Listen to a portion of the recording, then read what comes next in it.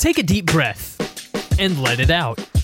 You might not know it, but indoor air quality is a topic that affects all of us. At Renew Air, we're on a mission to educate listeners on indoor air quality and the factors that impact it. Welcome to Indoor Air Quality IQ. Hello, everyone, and welcome to another episode of IAQ, Indoor Air Quality and You. I'm your host today, Tyler Kern. Thanks so much for joining us for another episode of the show. Now, today we're diving in and discussing COVID-19 response, building ratings, and certifications here on the show. And joining me today to have this conversation is Sarah Nugent. She is a Sustainability Director at Stephen Winter Associates. Sarah, welcome to the show. Thanks for joining us. Thanks, guys. I'm happy to be here. Well, we are thrilled to have you along to get your expertise and your analysis and thoughts here on the program today. And we're also joined, as always, by Nick Agopian, the VP of Sales and Marketing at Renew Air. Nick, welcome back to the show. It's good to talk to you, man. Hey, Tyler. So good to be here again, and I'm very excited about this podcast, especially with Sarah. Yes, I'm excited as well. And so, guys, let's dive in. First and foremost, Sarah, can you introduce us to COVID-19 response, building ratings, and certifications? Just where did they come from, and why are they relevant? Sure. Yeah. So most of these programs are kind of subsidiaries of programs that had already existed. So the three that we'll be speaking about today are the Fitwel Viral Response, the Well Health Safety Rating from the IWBI, and then LEADS program from the USGBC. So if you may recall, in the before times, these programs existed in some capacities, right? And during the pandemic, the beginning months, there were very few kind of federal guidance outlined, right, of how buildings should be maintained, how they should be operated, those sorts of things. So these programs were created because of that vacuum, honestly. And so, for example, the Well Health Safety Rating, they created a big board with industry professionals from across the gamut, be they, scientists or people focused on the biology of the, virology, things like that, to figure out what the best approaches would be back in like July of last year. So it was, a few months into the pandemic. How do we really recommend folks, what can people really do because of this pandemic, right? So it was really born out of that need for actual guidance from science and industry-backed corporations and agencies and such.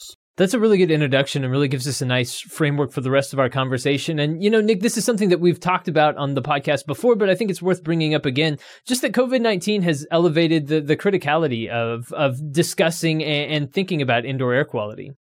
It's funny to say, is there something good that can come out of COVID-19? And maybe this is something that is good, at least elevating the topic of indoor air quality.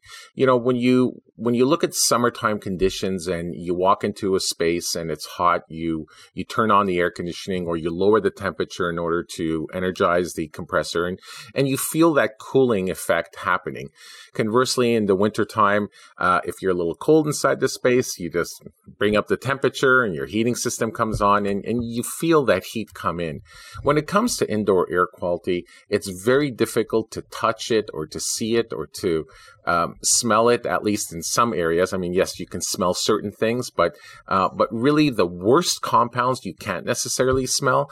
And it's always been there, but we haven't been cognizant about it and we haven't been putting in the effort. And we've been talking about deficient indoor air quality since the oil embargo in the 80s.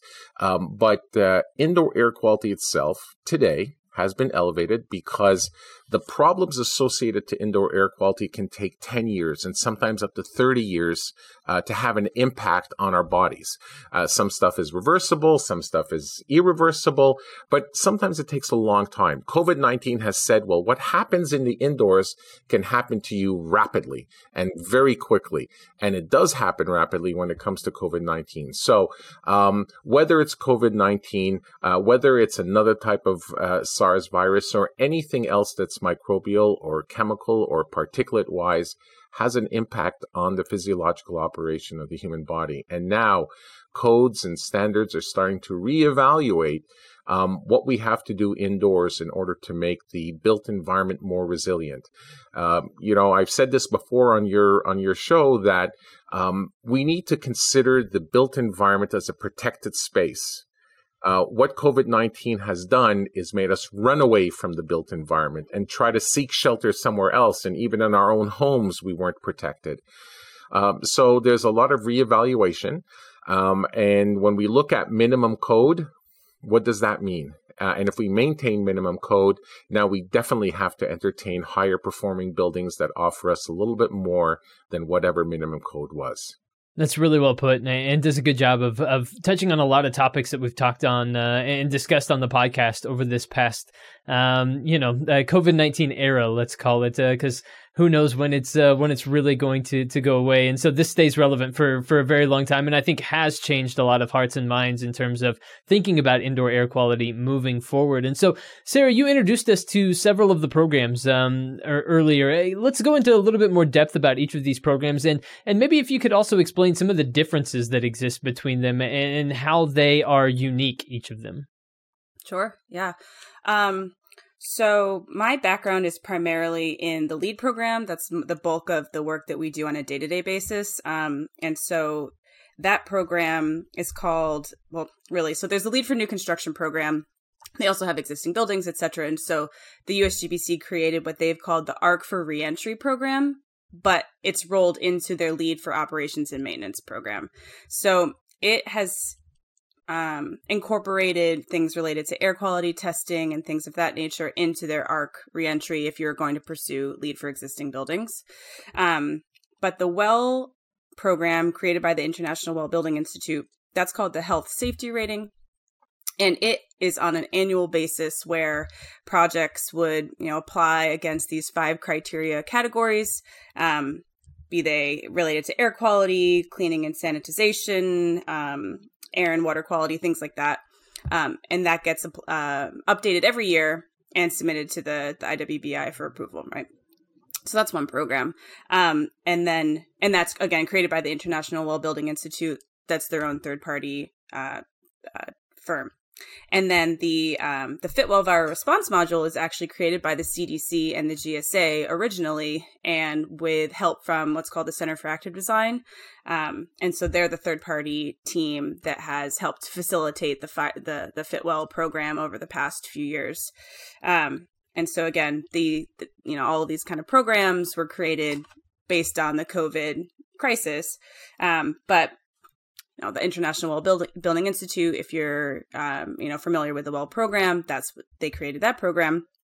And so again, they're this third party kind of, private corporation, while the Center for Active Design, is created by the CDC and the GSA. So government, federally, funded, that sort of background. But all 3 programs take into account ASHRAE standards, third party science backed, air and water quality and things of that nature. So none of them are creating standards just based on what they think is the right idea. It's all third-party verified, ASHRAE, AIA, things like that. Yeah. So there's not so much that's different, truthfully. But I think they all are very reputable and they're all similar cost, which is kind of interesting that we found.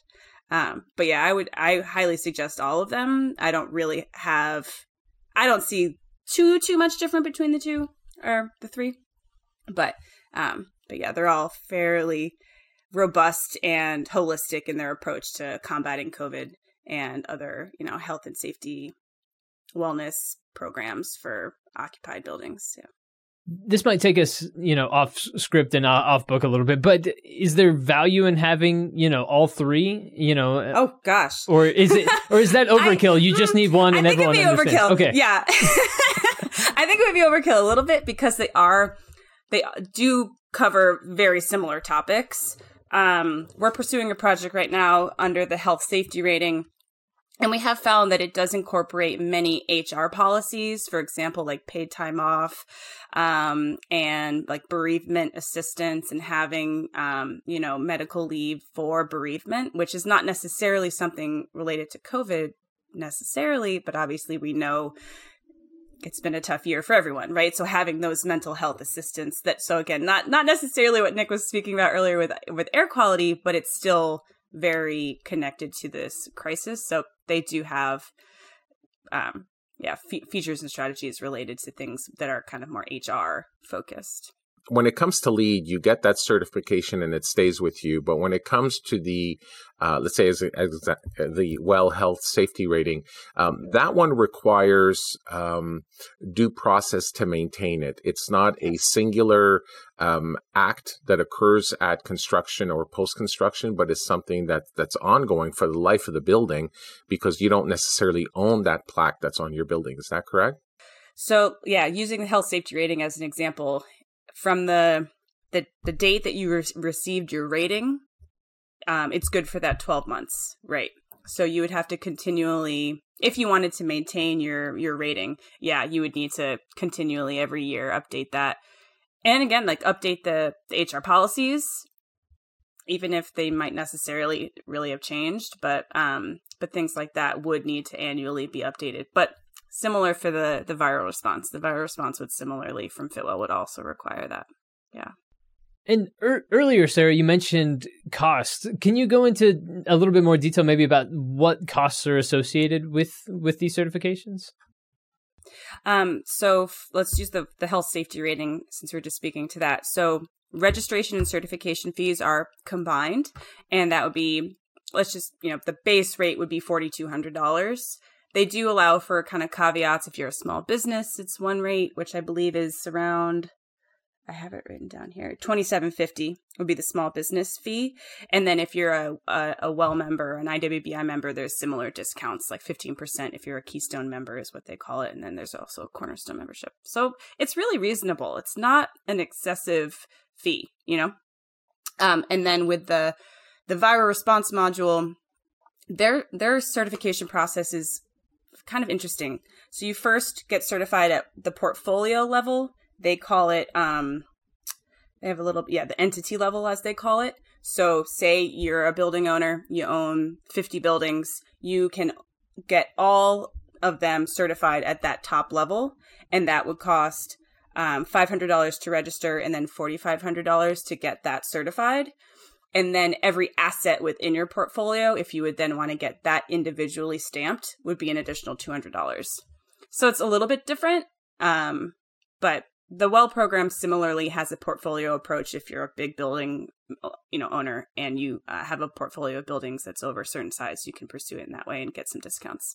I think buildings are going to use this as a differentiating value proposition. I was talking to an individual on an event that they'd like to plan, and they selected a building that does have the WELL Health Safety Rating.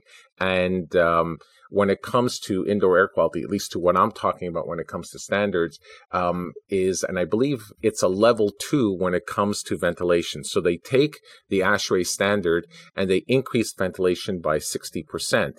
And they were convincing me that because of the health safety rating that they had from WELL, and the fact that they picked the level 2, because level 1 is 30% above standard, the level 2 is like a 60%. So they're selling me on the fact that it's a healthier environment inside their space than not. So it's not just a certification rating, but I think it's going to be used as we start conducting business indoors moving forward. And at least I experienced that in this one place that I was discussing with this venue.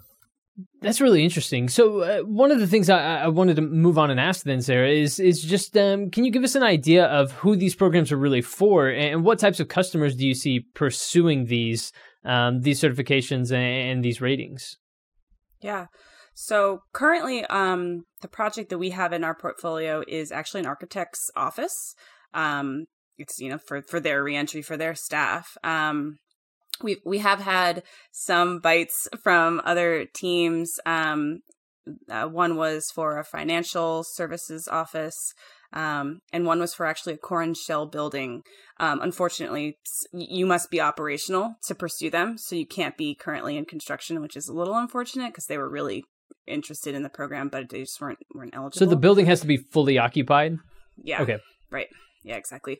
If you are pursuing WELL certification, you can do it in tandem, but the timing has to be right. You know, they have to be finishing construction and moving into operations. And this project just wasn't there at that moment. But yeah, they all are for reentry. These programs, yeah, which is why it was LEED for existing buildings and not LEED for new construction that the USGBC used, right? But yeah, so I would say, you know, it runs the gamut. You know, like Yankee Stadium is well health safety rated. A lot of TD Bank offices are well health safety rated. But again, you know, we're pursuing it with this architecture firm because they know it's the right thing to do for their staff to show that they're doing the right things for their safety. So I think it does run the gamut between small businesses and large facilities like Yankee Stadium. I think also the Red Sox they're also certified. Well, one of those teams does, the other obviously has to do as well. Otherwise, you can't have that. You can't have one getting a leg up on the other. That's just that would be unacceptable. So tell me about Stephen Winter's associates response as well. What sorts of standards are you adhering to within your own facilities and that sort of thing? So we created a committee back last summer, similarly trying to figure out what the heck to tell folks is the right thing to do and really make sure that we're providing a coordinated effort. So we've definitely been recommending, as Nick was saying, increased ventilation where you can. But obviously there's going to be an energy impact. So we're always trying to get folks to be cognizant that there is this counteracts, the interplay between increased ventilation and energy use, but also dilution, right? So the LEED program has always emphasized increased MERV filtration at all air intakes. So we have always advised that projects do at least a MERV 13. And that, as everyone knows, has now become the real standard to try and, filter as much of the viral particles as possible. Obviously, if you can do more, that's great. But, that plus the carbon filtration or the UV lights at the air handlers, those are all different strategies that folks have installed. But we're always recommending the filtration. Also, a lot of retro commissioning. We're really trying to emphasize the fact that if you're an existing building, your systems may be designed to provide that amount of ventilated air, but it's been 10 years. How's your air handler actually running? So we've definitely been recommending to going in and doing that. We're based in the New York City, New York State region, and there are a lot of incentives now actually to analyze your HVAC systems for air quality. I know NYSERDA has a program, for example, so we've been really emphasizing that. And Nick, obviously, we heard Sarah talking a little bit about just that something that we've talked about quite a bit on the podcast is that increasing ventilation, but also balancing that with energy savings. Just talk a little bit about ERVs and something, again, that we've talked about on the podcast before, but I think is always worth bringing up in conversations like this. Absolutely. It's interesting when you take a look at the energy profile of a building and what you realize, notwithstanding hospitals, but if you take a typical building, the HVAC system is the predominant energy hog because you're having to cool that building, you're having to heat that building, humidify, dehumidify, whatever the case may be. When we take a look at just the HVAC energy costs, the outdoor air control or conditioning is a major portion of that amount because buildings today are becoming tighter and tighter and tighter. We've got incredible advancements when it comes to construction methodology and, of course, insulation. We used to think that insulation had to be heavy. Now we know that it doesn't have to be heavy. And when we look at the skin itself, the amount of energy loss or energy gain, depending on what season you're in, is probably at the lowest it's ever been in the history of the built environment. But when it comes to the outdoor air can be anywhere between 40% to as much as 70% of your plugged load of your HVAC system, depending on where you're at. And of course, in Minnesota, it's in the winter season, and in Miami or in Texas, it could be the summer season because you're having to dehumidify. So when you double the amount of outdoor air or add even just 30% per well or 60% or, ultimately to the point where you're doubling that amount of air, your energy costs will just go through the roof. More importantly, the size of your HVAC system, if it's a new project, is just going to double in size and increase your capital costs. And the size of your mechanical room goes up, and it just cascades all the way across. And if you're an existing building and you're having to add 30% more or 60% more, your existing systems won't be able to handle that additional load. So the only thing you can do is look at some kind of energy recovery. You've already brought in that air. You've cooled it, humidified it, dehumidified it, whatever the case may be, and heated it. So you've spent money in manipulating that air. But then we just throw it out because it's stale, because it's contaminated, it's got impurities in it, or whatever the case may be. But we throw it out with that money that was spent to condition it. So why not recapture that energy? And that's where energy recovery technologies come into play to be able to help. Number one, make sure that the energy profile of the building will conform to standards or codes, and in turn, make sure it's economically justifiable for the building owner or the renter to be able to operationalize accordingly, or else it becomes extremely expensive. Now, of course, the type of energy recovery you use becomes another critical decision, because not all energy recovery devices are treated the same way. Some have more bypass and cross-contamination than others. So that becomes a critical question the building owner and the consulting engineer have to answer, and make sure that they select the type of equipment that would offer them the lowest level of what is dubbed as EATR, which is exhaust air transfer ratio. It's how much exhaust air do you bring back into the space. And of course, the lowest possible or near zero is the best. So now that you've been able to recover that energy, you're able to operationalize accordingly. And when we take a look at energy recovery technologies, when you look at a typical application, commercial application, you're talking about paybacks in less than 3 years. So even though you're spending the money up front for an energy recovery device, it doesn't just get blown away, because there is an actual payback. And if you look at a typical building that can last 25 years, yes, you're paying it back within the first 3 years. But every year after that, it costs you zero, because you've recovered that energy. And of course, your operating costs go down as well. And everyone loves it when costs go down. It's a good thing. It's a very good thing. But I do want to say one additional thing, Tyler, that and Sarah hit the nail on the head with that. Of course, you're going to be, and this is really critical, and I'm just repeating what Sarah said because it's important. You're using a certain amount of outdoor air. Unless you're using 100% outdoor air, meaning it comes in and then gets pushed out, you are going to be recirculating some air.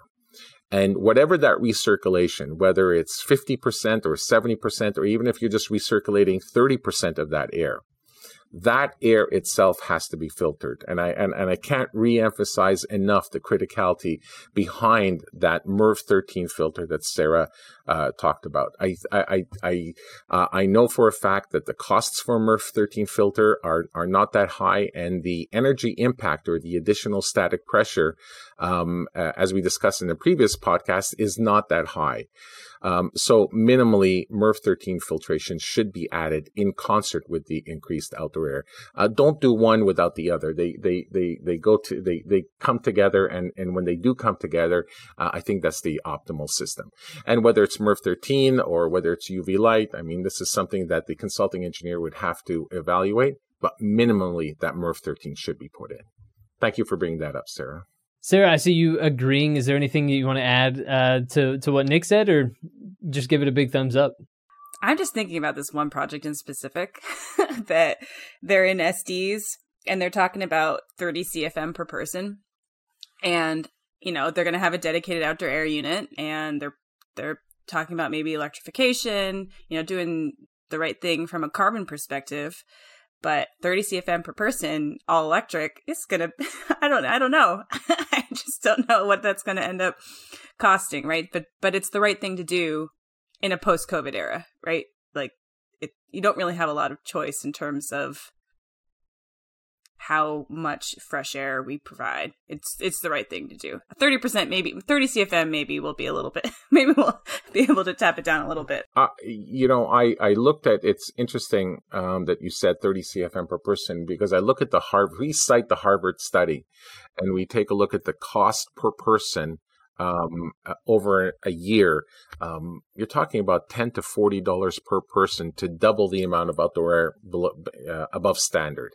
So that's maybe up to 20 CFM per person or something along those lines. To go up an additional 50%, I think if you do apply some level of energy recovery, it's I think economically justifiable on both the capital cost and the operating cost. As long as they have some level of ERV within your DOAS system, I think it's going to be golden. I think that's going to be an amazing space. I'd love to go into it. We'll make them do that. Deal. So to that end, Sarah, how can firms like Stephen Winters Associates assist in these sorts of programs and in these endeavors? Talk us through what you guys do and how you are helpful in these particular cases.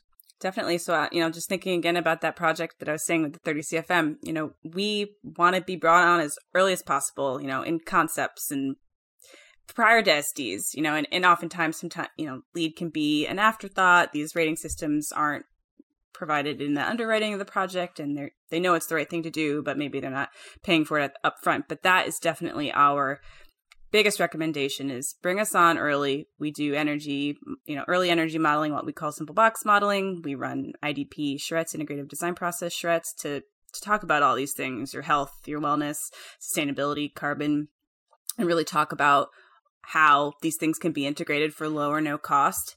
And obviously, we've always found that bringing these design elements on as early as possible prevents VE from happening. It really, builds them into the cost of the project from the get-go. So we highly recommend bringing us on as early as possible. So that's from a new construction standpoint. But from an existing building standpoint, with these different rating systems that we've been discussing, having them be aligned with the retro commissioning that we spoke about earlier, or, if you're doing any energy auditing, ASHRAE level 1 and 2 audits, maybe it's for your local jurisdictions. In New York City, for example, we have jurisdictional requirements for energy audits and retro commissioning and benchmarking. So it can really fold right into those sustainability and energy local laws that you may be required to do. So we would definitely recommend that as well for those existing buildings projects. And just to kind of talk a little bit more about Stephen Winters Associates, y'all have a long history of doing things like this, right? Evaluating and consulting on various building types of all kinds, right? So this is not, while COVID is something new, this is not something new for Stephen Winters Associates. Right. Yeah, exactly. Actually, next year we'll be celebrating 50 years, which is very exciting. And, we've really run the gamut from what we provide. Again, so I'm in the new construction commercial arm, but we do multifamily, municipal. We also have a really robust accessibility department. So we really just try to help buildings be better, right? Across all aspects, but right, not just specific to COVID. We've been doing this now for a long time. Since LEED's inception, Stephen actually was on the USGBC's first board of directors back in 2000. Yeah.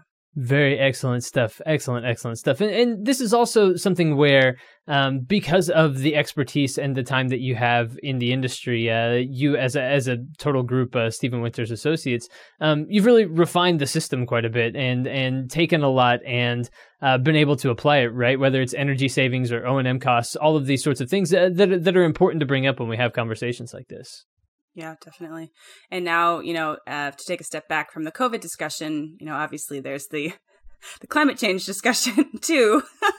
And, with everything moving towards net zero and how do we really get there, that's been a huge focus, is really balancing health and wellness alongside these overarching carbon goals, knowing that ASHRAE is moving towards net zero, and really how can dense urban environments truly be net zero. So that's definitely been a big point of discussion and research for the firm, across the past few years. Yeah. Well, this has been just an awesome discussion. It's been fantastic having you here on the podcast today, Sarah. So before I kick it over to Nick for his final thoughts and to wrap up this episode, is there anything you want to leave our audience with here today before we sign off? This past year has definitely been a challenge for everyone, but I think that we've really understood how folks use buildings and also rely on the communities that have been, doing the research and understanding how A, you need that social interaction too, but B, really trying to stay healthy and emphasizing a safe building environment. So that that the interplay of those elements there. And just happy to be here. Really, thanks so much for the invitation, Nick and Tyler. This has been excellent. Absolutely. Sarah, it was fantastic getting your insights here on the podcast today. Nick, you always do such a good job of kind of synthesizing everything down and giving us a good final word and final statement here on the podcast today. So take it away. The floor is yours to wrap up this episode. Something came to my mind just now based on what Sarah mentioned, which is measure 3 times and cut once. I think Sarah hit the nail on the head. Get organizations or companies like Stephen Winters and Associates engaged up front. This is kind of like measuring 3 times and cutting once, because once you go down the path, going backwards and re-engineering and redesigning becomes extremely, extremely difficult. So, I'm not going to call Stephen Winters a company anymore, because at 50 years, and by the way, congratulations on that, Sarah, and to Stephen, but at 50 years, I was told you're no longer a company, but an institution. And I don't know anybody better than Stephen Winters and Associates, because it's not just a consultant firm. I mean, yes, they understand standards. Yes, they understand codes, but more importantly, when I think about Stephen, I think about his knowledge on technologies and everything that's out there and the applicability of different technologies within what we call the new industry or the new world order today. And what's interesting is that when we look at COVID-19 or we look at indoor air quality in general, or how the human body is going to react within this built environment, there isn't one silver bullet. And Sarah hit on this. Yes, it has to do with ventilation. Yes, it has to do with filtration. Of course, we need energy recovery to rationalize and justify the increased ventilation to make sure that it's economically acceptable by everybody. But at the end of the day, it's a systems approach to everything that we're looking for, whether it's going to be a new project or an existing project that was called retro. What was that, Sarah? Well, retro commissioning, but retro commissioning. I love that. But that's part of the HVAC, right? You retro commission the HVAC, yeah. Yes, retro commissioning the HVAC. It's interesting, Tyler, when the space shuttle is behind the Earth, away from the sun. We're having to heat that, or the space station, we're having to heat it. When it comes in front, and you've got the sun hitting it, we have to cool it. And it's the same thing here on Earth at night or different seasons. We have to cool or heat these structures, and we call them HVAC systems that are in a basement, in a closet, or up on the roof. On the International Space Station, it's called a life support system. And we have to say to ourselves today, as we move forward, it's not just a fan that's sitting in the corner that we have to forget about. And Sarah also mentioned that we have to go in, we have to take a look at it, we have to monitor these systems. And of course, we have to maintain them. Yes, maintain them. I go to some places where people have filters in there that were installed back in the 90s. It just doesn't make sense. So we have to maintain them, because these tight structures, especially when we get into passive house, or when we want to get to net zero, or challenge 2030 for architects to achieve net zero, will require the building envelope to be super tight. At that point, it's not an HVAC system. It's not my heating. It's not my cooling or that thing that makes noise. It's a life support system. And we have to look at it that way if we want to improve how we react with the built environment and make sure that we're healthy and safe as we move forward and we reopen up businesses. Very well put. Very, very well put. Sarah Nugent, Nick Agopian, y'all, thank you so much for joining us here on Indoor Air Quality and IAQ IQ. It's been a fantastic episode. Sarah, thank you so much for bringing your insights to the podcast. Thanks very much. Absolutely. And everyone out there, thank you for tuning into another episode of the program. We appreciate it very much. Of course, stay tuned for upcoming episodes. Make sure to follow along on Apple Podcasts or Spotify to stay up to date with the latest conversations that we're having around the world of indoor air quality. Like we said at the beginning of the podcast, it is a crucial time to be explaining and discussing this, and I think it will continue to be long into the future. So thank you for joining us for another episode. Stay tuned for more, but for this episode, for my guests, Sarah Nugent and Nick Agopian, I've been your host, Tyler Kern. Thanks for joining us.